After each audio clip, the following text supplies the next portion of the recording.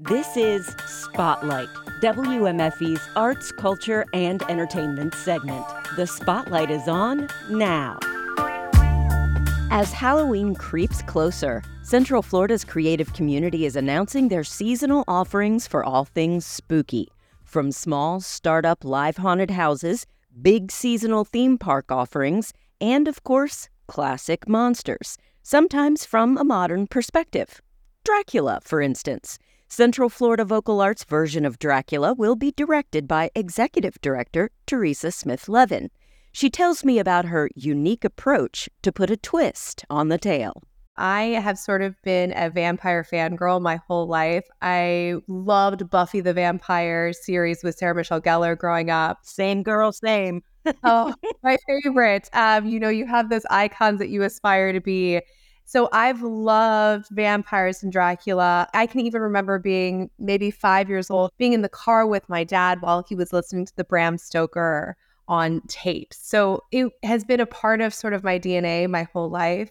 And so in this season, the way it worked out, this is Frank Wildhorn's musical Dracula, and our resident artistic director, Eric Pinder, is unavailable to direct. And so we talked to a few different directors, and being in the executive director position with the company, I don't have a lot of free time, but I just had a dream one night and felt called to get back into the saddle doing some directing for this one. What's really interesting about it, though, is we are using a non-traditional venue, which really harkens back to the roots of Opera del Sol. So we're going to be in the City Arts Art Gallery in downtown Orlando for this. And I always say one of the really beautiful things about being a nomadic company is that innovation has to come through necessity. So because we're in a space that doesn't have lights and effects and sort of a traditional setting, we have to be really creative in how we're going to present the work. Our thinking is when we read through the script that we're going to have the show take place in the asylum, Renfield's Asylum. And so as we're seeing that take place, the audience is part of this asylum with us. And so there's going to be three-dimension, actors are all over the place, sound is coming from different parts of the room. We're going to have a live percussionist as well as our music director, Bert Rodriguez, who will be playing.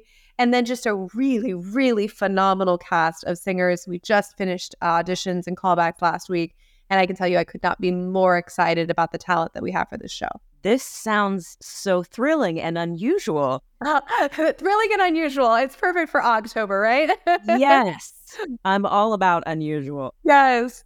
I love what you said about viewing these non-traditional spaces as an opportunity and having innovation grow from necessity. Have there been experiences that you have had that you've taken lessons from as you've moved through various venues of Central Florida? Absolutely. So we were used to working wherever they would have us. And so we would get really creative. And I did a lot of work with Orlando Fringe Festival. And so getting used to the idea that you're going to have to be able to walk in and create magic in essentially 20 minutes to create a space. And so having to be able to really rely on compelling acting and singing, and then thinking in a way that you're taking advantage of the space that you're in, using its own unique special qualities. And rather than looking at that as something that hinders you, embracing it as an opportunity to try something different, to do something new. And so being really familiar with that space, I think as we have our guests enter, we can create sort of a bar party atmosphere that they're entering in. And so it sort of sets the tone. We're really going to rely on some video elements and projections to start telling that story even before they join us upstairs for the actual show. What's really interesting to me is if we're in this asylum, if we're in Renfield's Asylum and we're looking at the storyline, we can ask ourselves, did this really happen? Or was this just so incredibly traumatic that Mina's reality has split with what is true? And so I think that plays into a fear that many people have as well. I know I fear sometimes.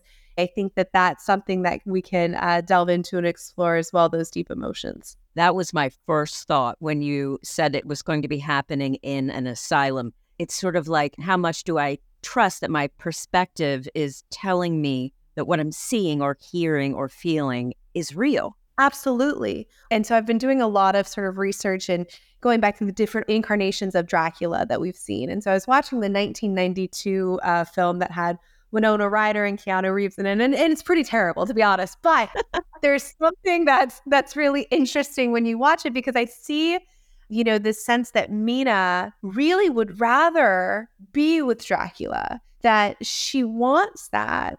But she also knows it's the wrong decision. And that's going to be a big part of my direction in this too, is the sense that Mina really would rather be with Dracula. And so she has to compete against this feeling of what she wants versus what she should do. And so the tagline we've been using is succumb to temptation, because she does want to be with him. And so when you look at what happens in the story, I mean, I don't think it's a spoiler alert that Dracula dies in the end, right? So if you just look at that trauma at face value, that absolutely could cause a mental break for the most sane among us. That's right up my alley, exploring psychological aspects with supernatural. I love it. Yes, it's going to be a lot of fun. And I, as well, too, also deeply enjoy spooky season. I think there's this point that we all hit in August where we go, okay, we're done with this summer thing. It's hellishly warm. We need to move on to the pumpkin spice and the fall sweaters. And so I'm ready to get on to spooky season. And this is really something that I am looking forward to. Can you tell me a little bit about the cabaret that's going to be happening at Fringe Art Space? Yes. So very excited. 3 different cabarets that are going to be taking place next month that kicks off the Art Space season. The first of which is Megan Mueller's Back to Broadway Cabaret.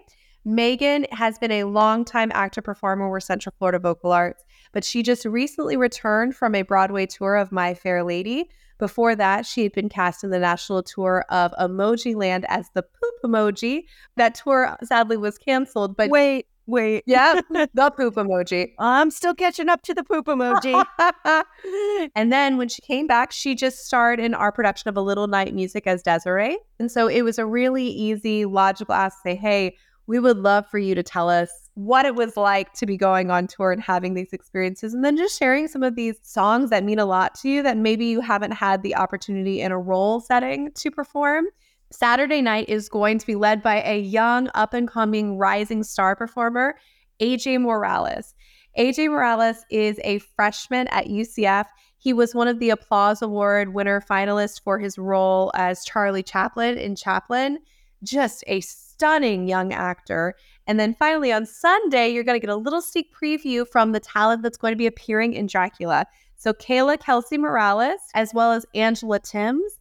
Kayla plays Lucy and Angela plays Mina. And so together, they're going to be doing a cabaret called It Feels Like Home. And so you're going to get to engage with the ladies of Dracula and hopefully become even more excited for that production that will be coming up in October. I'm just so thrilled about your vision for Dracula. I find it very, very exciting. And also that you're a longtime Buffy fan. Me too. Oh my gosh. Vampire Diaries, Buffy. It's sort of my secret nerd thing is I love vampires. I love that. Well, I think because of my personality and a lot of times the spaces I occupy, people assume that I don't have sort of any secret fandom nerdy things.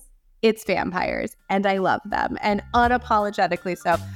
Originally it wasn't a plan for me to direct, but I think it was meant to be. That was Central Florida Vocal Arts' Teresa Smith-Levin. Spotlight is a production of 90.7 WMFE News. Editorial guidance this week from LaToya Dennis. Support for Spotlight comes from our listeners. I'm Nicole Darden Creston. Thanks for listening.